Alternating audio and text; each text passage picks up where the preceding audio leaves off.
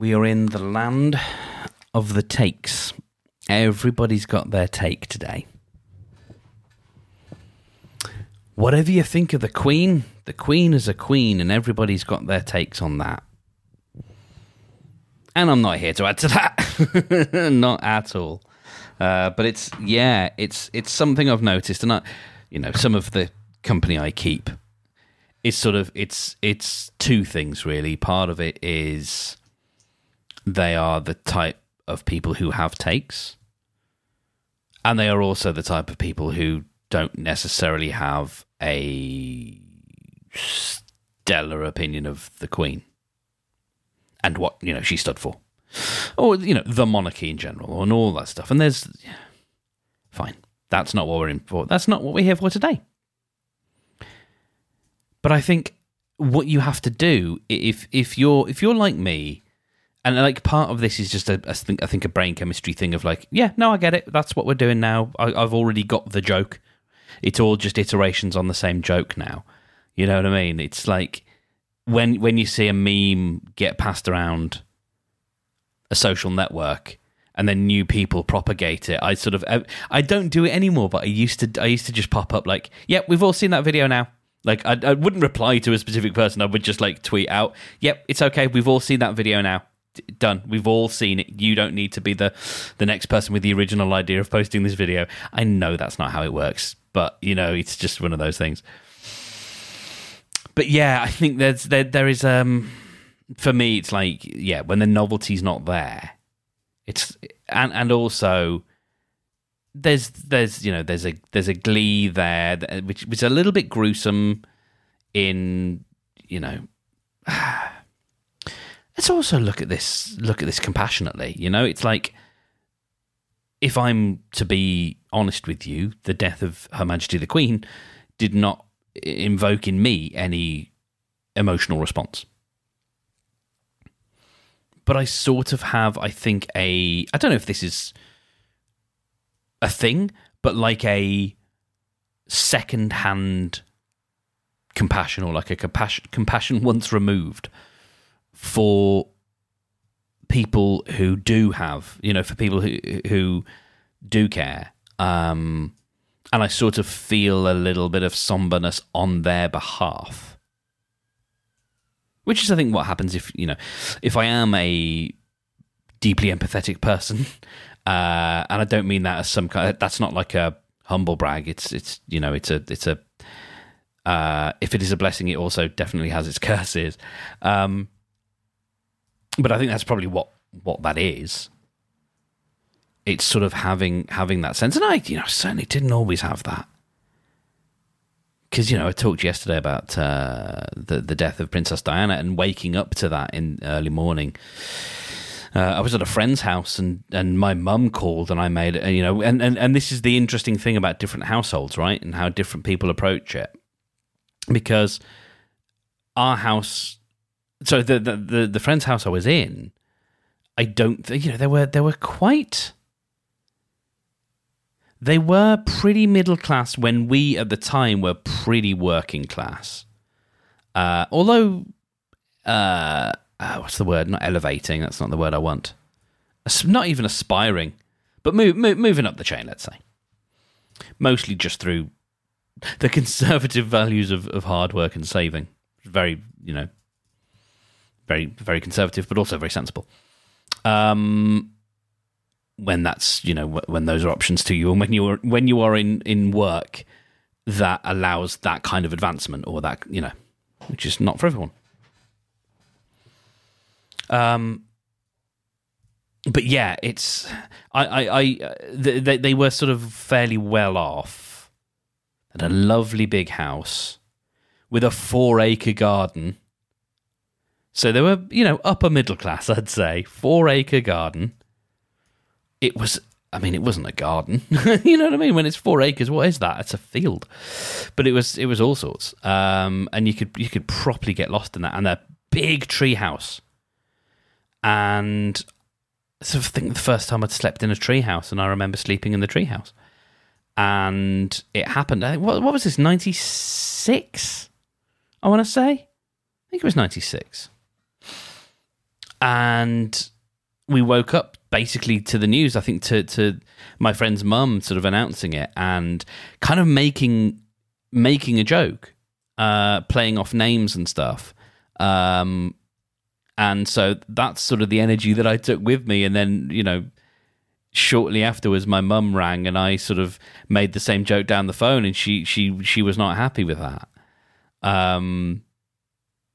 Disrespectful or whatever. And it's like, oh, okay, right.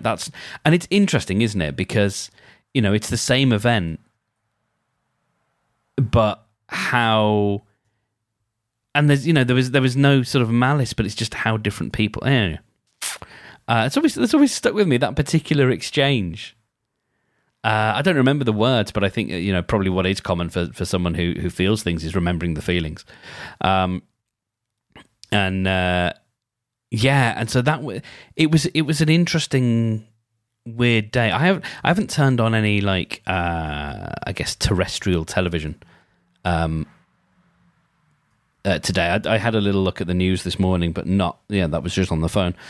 There's reports of certain TV. I don't know if this is true across the board, but certain TV stations not having ads at the moment, and instead just showing the station logo, because obviously, their timing, they've still got to stick to the timings of programs and schedules. I can't imagine it's that easy to change that stuff. And there's listings that have gone out with when the times of programs are. So that if they're like UK TV, who are this station that the network of stations that basically, I think they were partly funded maybe through some license fee money. And a few other things, but they're a commercial outfit, and they used to just exist. I think they just had the one station to begin with, which was called UK Gold, and they just existed to play old TV shows. So one of their first things that they did, I believe, was play Coronation Street from the beginning. Coronation Street, to those who, if you don't know, is the longest running TV soap in the UK. The longest running soap is a radio drama called The Archers, I believe. And it's now technically something like 5 times a week, but it's like a couple of days a week they do 2 episodes. They really crank them out. It's a lot of work. It's actually amazing when you think about it, the amount of work. And they're I guess cheap to make, and it's all just in the writing, and they're half an hour each episode. Well, I guess 26 minutes, somewhere between 24 26 minutes probably. But the fact that they write and shoot those, and there's it's something like 5 a week, although spread out, and you two one day, and whatever. It's quite a remarkable thing. And even through COVID, they kept it up. They were doing kissing scenes, apparently, they're just awkward and weird. I don't watch it. The problem is, I quite enjoyed Coronation Street, and I used to watch it with my mum for want of something else to do when I was, old enough that I probably should have been doing something more interesting, but I was watching Coronation Street with my mum. And at the time was never really into it, but certainly knew all the characters. And that's the thing, these characters, they stay in the show, most of the time. And so there's still all these characters that I know. And there's some that I do quite like, and I've grown up with some of them. There was one that called Tyrone, who I used to get compared to looks-wise. The fact is, I've expanded and he's contracted now or stayed the same, and so I'm now much, a large gentleman than he is. But yeah, that grew up with these people, and so I don't watch it, because if I got into it, I would watch it all the time. I genuinely would, I think. And that's a lot of TV. There's a part of me actually, this is interesting. I'm now reevaluating that statement, because it's still true, right? Definitely. And that's, my mum has sort of said it, often if I'm around the parents' house and Coronation Street is on, I'll sort of give it half an ear. and I do find myself kind of enjoying it because the characters are really colourful, and I watched the Christmas special. That's the last one I definitely remember watching. And there's they have fun with the writing, and it's not all deadly serious, but they have their drama moments, and they've done some reasonably harder hitting stuff. There used to be a drama, it used to be a soap here in the UK called Brookside, which I really liked as a kid. I was that was the soap that I watched, and it got it finished. And the guy who created it went on to create Hollyoaks, which I think might now have outlived it in terms of, it's one of those things, I always struggle with this phrase, like the gap between the time between the start of Brookside and the end of Brookside is now longer than the gap between the start of Hollyoaks and the end of Hollyoaks, something like that. You know what I mean? Like, I think Hollyoaks has been going longer than Brookside has, which is a very great shame to me, because Brookside I really dug. And it was very cheap, and it was very wobbly sets, and some of the characters had very wobbly heads, and it was in Liverpool, and it was all like everyone's, there was the druggie, there was the guy who got, like, shortly after the Hugh Grant incident, which you might remember from the 90s, in which he was involved with a call girl. They did a storyline with like a sort of one of the popular businessmen, I think of the close of the little Brookside Close was what it was, this little street, and he got embroiled in a thing, and so they did that. There was a famous storyline of one of the Jordashes, I can't remember, one of the someone being killed and buried under a patio. Now that was a little before my time, before I started really getting into it. But I did, genuinely, I was into it. I was invested. And then they took it away. But Coronation Street is lighter, and then you've got EastEnders, which possibly more people might have heard of outside of the UK. Which, it's so strange. So the two theme tunes for these two shows are very different, and the shows are very different. EastEnders is very, if we were just to do it in colour palettes, which I think you probably could, if you did one of those things where you got all the frames and you looked at them and averaged out the colours, I think you would find EastEnders is very blue and cold colours, and Coronation Street is very warm, sort of orangey brown colours, and the theme tunes kind of reflect that, except the EastEnders theme is weirdly jolly, whilst the Coronation Street is kind of maudlin, and not maudlin, but like it's a bit of a dirge. Nah, nah, nah, nah, nah. It's a bit, nah. But I think it's one of those where if you're into the show, it's a great comfort. You hear that trumpet and then you're in. Whereas EastEnders is like la la la la la la la, and it's the dreariest show. It's really dreary, and everybody's miserable, and everybody's cockney, and blech.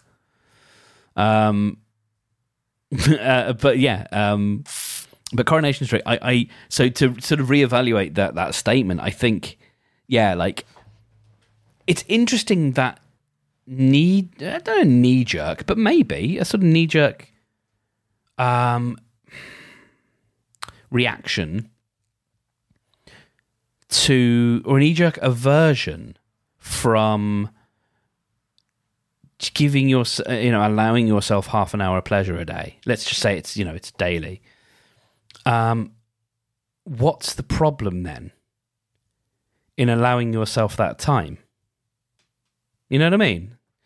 Especially as I'm often in search of a little bit of telly to watch while I have my tea. While I go and I cook, and I want to sit down, and it's the perfect thing actually to watch, especially if there are, like I was thinking, 5 episodes. Maybe they've cooled it off a bit, and maybe it's only 4 now. But either way, I can get my TV to record them, and just play an episode of Coronation Street a day, and have my meal, and then get back to the things that I need to do. Whereas at the moment, I'm watching Lucifer, and I'm on the last few episodes. There's not that many more to go. And since they moved to Netflix, unless I'm very much mistaken, they are filling the 45-minute hour slot with actual content. So they used to be 45 minutes. It's probably a bit ambitious, isn't it? It's probably more like 40.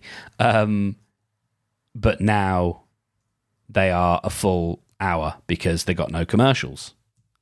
And that's I've noticed that. I'm like, oh, I am starting things a bit later now, and it's because I sit down and watch Lucifer while I have my food. But yeah, I'm going to come to an end with that soon. But it's interesting, this idea, this automatic aversion from I mustn't get into it because if I did, I'd enjoy it, and I can't allow myself to enjoy a thing every day. There's something in there, I think, that's a little bit like, yeah, why not though? I mean, why not? So I might reevaluate my my earlier statement, and maybe I will get into Coronation Street. Who knows? The other show that I did enjoy watching while I was having my tea is currently on. Well, I was going to say on hiatus. There's no sign yet of whether it's going to come back. It doesn't sound like it is, which I think is a great shame, actually. So it's a show called Richard Osman's House of Games, and it's a really fun show. It's a daily show. They record them all. I mean, this doesn't matter, but for whatever reason, I'm interested in these things. They record all of the episodes in one day, which is quite a feat. It sounds like, oh, that's only 5 hours work, but actually, when you've got to be on and energetic, half an hour, that's 2.5 hours, but spread out.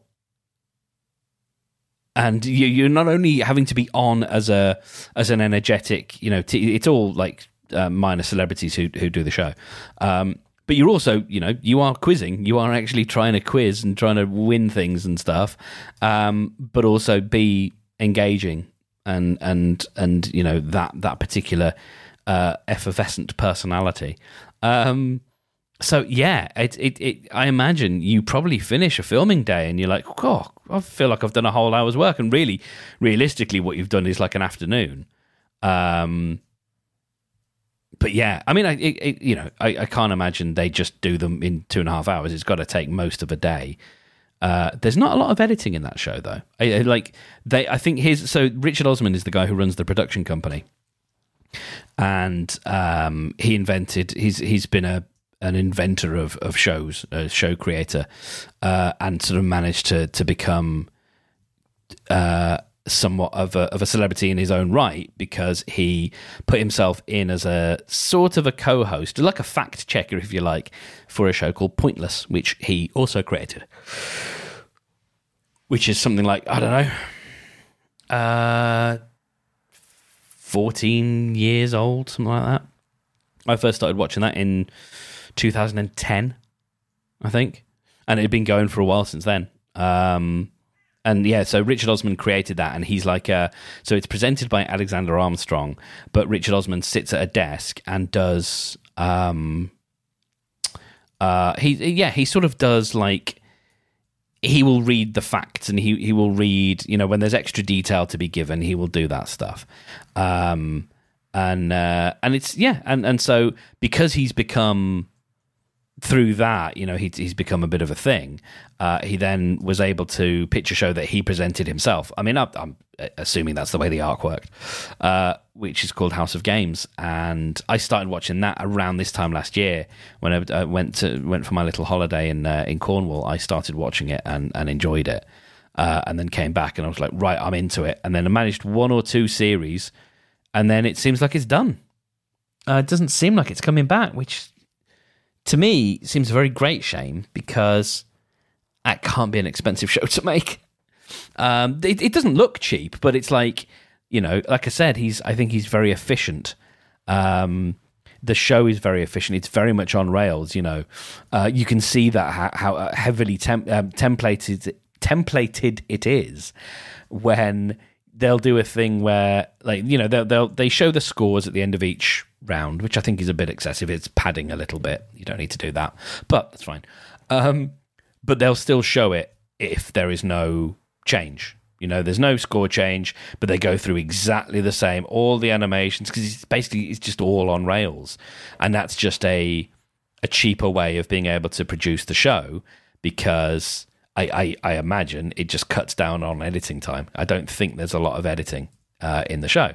It just runs really well and really smoothly because everybody's a professional, but there's just these aspects, these moments where you see, yeah, you're sort of greasing the wheels a little bit there, and like you could absolutely have cut that because we didn't need to see that, but I get it. The show's on a template, and that makes it a bit easier to produce.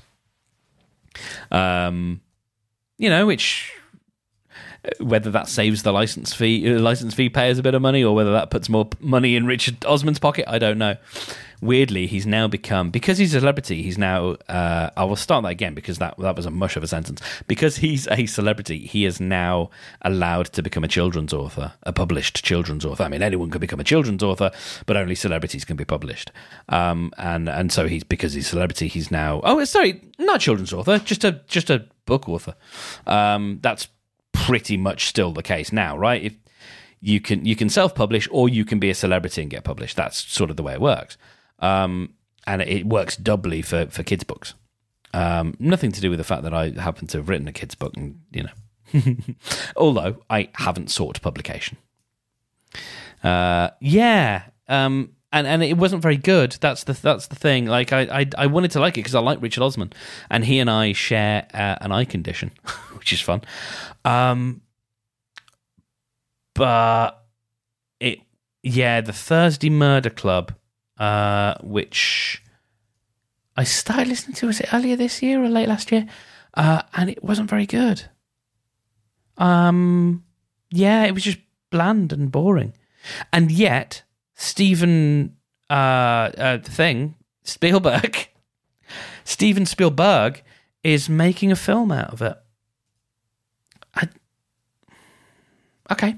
I mean, it's fine, and it will work as a film because it's light enough that there's not too much content, because that's often the thing with books, is like you have to remove a lot of stuff to make it book shaped. I was talking yesterday, yammering on about my trilogy, the Girl with Dragon Tattoo. In that first film, it was still a long film, but they cut a lot out of it. And disappointingly with that one, they never made a sequel. The Swedish ones did. They did all three. But my understanding is 2 and 3 were sort of made for TV films and not particularly high budget. But the first one I did watch. I watched the Fincher one first, and then I did watch the original, or the Swedish one, because I heard about them because I heard about the book because of a film. So there's a film that came out called The Girl with the Drunken Tattoo in Swedish, and it was shown at this arts centre that I was building a website for as part of my day job. And so that's the route I went down. And then when I was going on holiday to Florida in 2010, I was scanning Audible for books that I could listen to on the plane. And I must have just seen the name. I don't know if I searched for it by name. I don't know if I knew it was a book yet. But I maybe I just saw it and I thought, I'll take a punt. And this sounds interesting. Really didn't know anything about it, and hit got on the plane and hit play and was like, oh no, this guy's got a Swedish voice. This is gonna, because I was a little bit like that back then. Genuinely, I was like, this is foreign. It's going to be foreign pronunciations of names, and it's going to grate on me. Not because I don't like foreign people, but just because I'm weird like that. And it was distracting or whatever. Obviously, obvious nonsense. Well, not, I'll whatever. It's fine.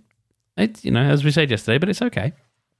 And I sort of stuck with it because it's real dense. It's a real dense book.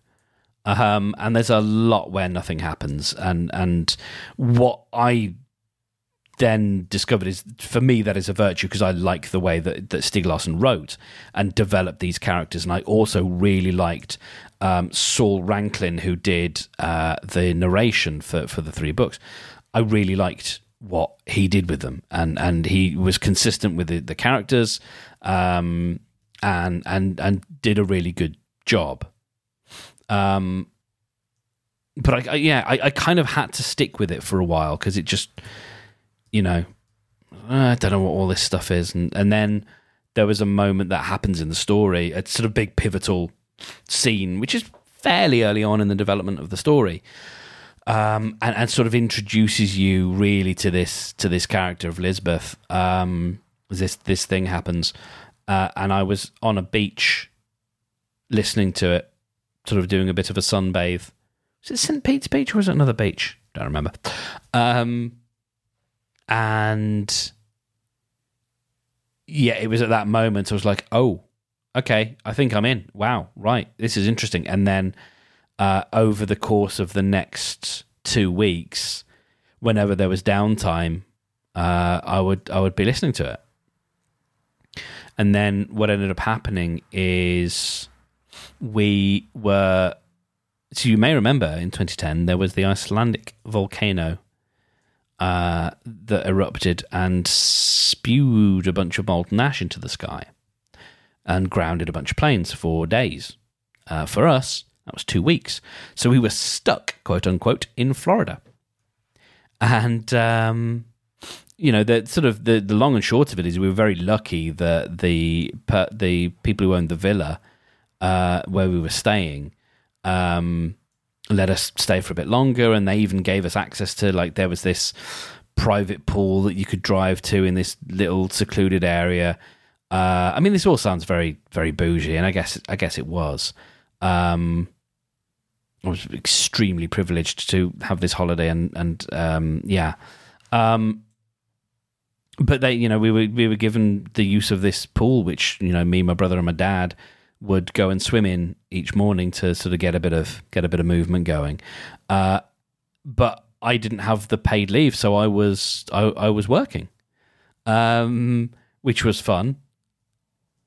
And that was one of those moments, actually, one of those times where you sort of look at where your own needs and your inability to read the room or sort of look at other, I'm saying but one's, if one is given to a particular whatever, sort of a lack of self-knowledge and a lack of a few things. Like, I'm very good at seeing problems, not always very good at sort of seeing, well, I've got to work. And there's a couple of ways of looking at this. Like, I was getting up early in the morning so that I could sort of be online with the guys back at the office. Because I brought my MacBook Pro with me, my lovely MacBook Pro, which it was possibly my favorite Mac. I really liked that machine. And it was just a really good workhorse of a computer. I bought it not long, I think. I might even have bought it sort of for the trip, actually, because I think I wanted an iPad. I wanted to take an iPad, but they weren't out yet, or maybe they were, and I don't know what it was. But it was lovely. It was one of those it was a silver MacBook, but with the black keyboard, and it just looked great with that keyboard. It just looked lovely, and then it just worked really well. It was a really good sort of powerful machine. It was still only like the base of the line, but it was great. I kind of wish I wasn't so, I don't know, back then I had these hankerings for technology, and I would get it in my head, and I just really want certain pieces of tech, and I think I'm a little bit better at that now. Like I've grown up, basically. The iPhone came out today. Pre-orders were open today, and I haven't pre-ordered one because I'll be able to afford it in probably a month, but that wouldn't be prudent. Yeah, I could move things around, but why? For the sake of getting a new shiny next week when I won't even be able to actually pick it up. For it to be delivered because I'll be in a field. So yeah. But no, I think that sort of thing I was sort of getting into about like your own needs. I think, you can look at this and go, oh, woe is me. I've got to work. While I'm in this, as I described it then, sunny Floridian hellhole. Or you can look at this and go, well, I'm working, but from I'm working from a holiday villa. How cool is this? You know what I mean? Rather than I have to work and I'm in this place. And, there were moments where they would go off and do, the family, would go off and do fun adventure things and go to theme parks. But if I'm honest, like I don't, because, I'd had a full holiday. So I definitely didn't feel like I was really missing out on that much. But then, I'd finish my day, they'd come back and we'd go off into the evening and do something. So it was, it was a pretty good deal. And then, yeah, we flew back on, a mostly empty plane. I got a whole row to myself. And it's probably the first time I did anything close to sleeping on a plane because I was able to be horizontal. And I listened to.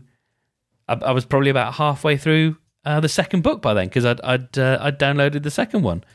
In fact, God, I just remembered.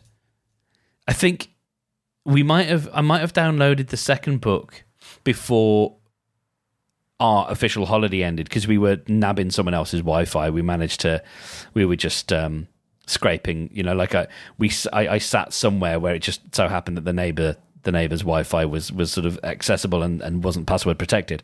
And then when it became clear that we were going to be staying for a couple of weeks and I had to work, we went and got a Verizon like dongle thing with a SIM card, like a prepaid whatever. I don't know if I ever got that money back from. Well, I don't know who I would get it back from. Probably from work. But anyway, yeah. And there's a whole thing there about, the rest of my family, or certainly a few of them would have had to have worked, but they didn't stress about it because they were in the kinds of jobs where it's like there's an infrastructure or there's a whatever. And I've never really worked for those kinds of companies. We're not talking. We're talking institutions, where, it sort of somehow it gets worked out, or it's like, well, you can't work, so you can't work, and maybe you have to figure out how to get the time back, or maybe there's an insurance thing or whatever. But ultimately, you don't have the option to work, so you may as well not worry about it. Worst comes to it, you've lost some holiday privileges, and maybe you've used up more time than you were allotted, and you can work that out later. But it's like you're not in a position where you are expected to be able to work from home. That hadn't been invented yet for most people. And given the type of work that my family was doing, it's like, yeah, that's not a thing that you could do. Whereas the job I had, I absolutely could have done. Now, I could have been the type of person who says, no, I can't work.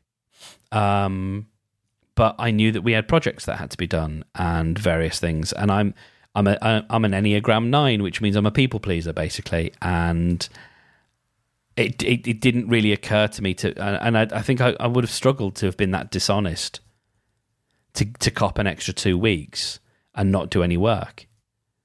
So, there was maybe a teeny bit of resentment or whatever, but like at the end of the day, I don't know if I'd have enjoyed myself thoroughly knowing that's like, I could make this work. I absolutely could work. And it's what happens when you're in a small company, but that can happen in all sorts of places. Anyway, listen, it's Friday and we are done. That is our time. And I've appreciated being able to have a chat with you. So I think what we're going to do is we've got. So after this is episode 48. We've got 2 more to do. So we'll do Monday, Tuesday, and then I think we'll call it because I think at the moment it's like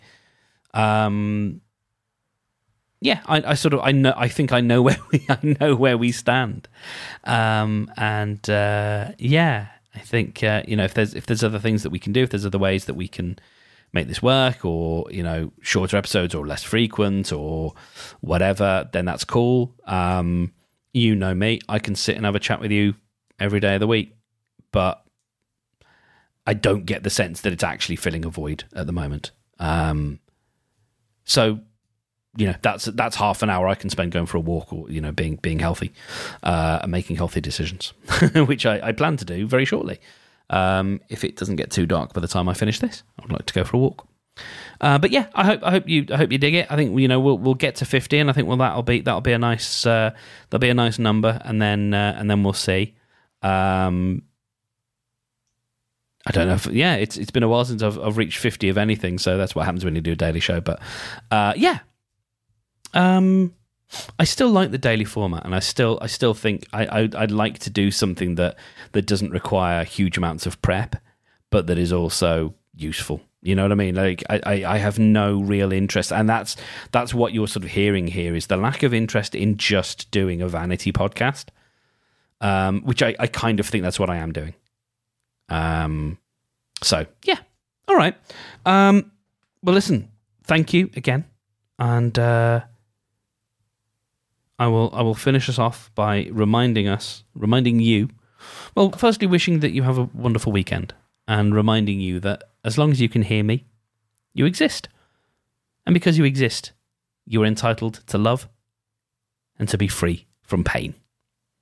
You are connected, you are wanted, you are safe, and you are welcome.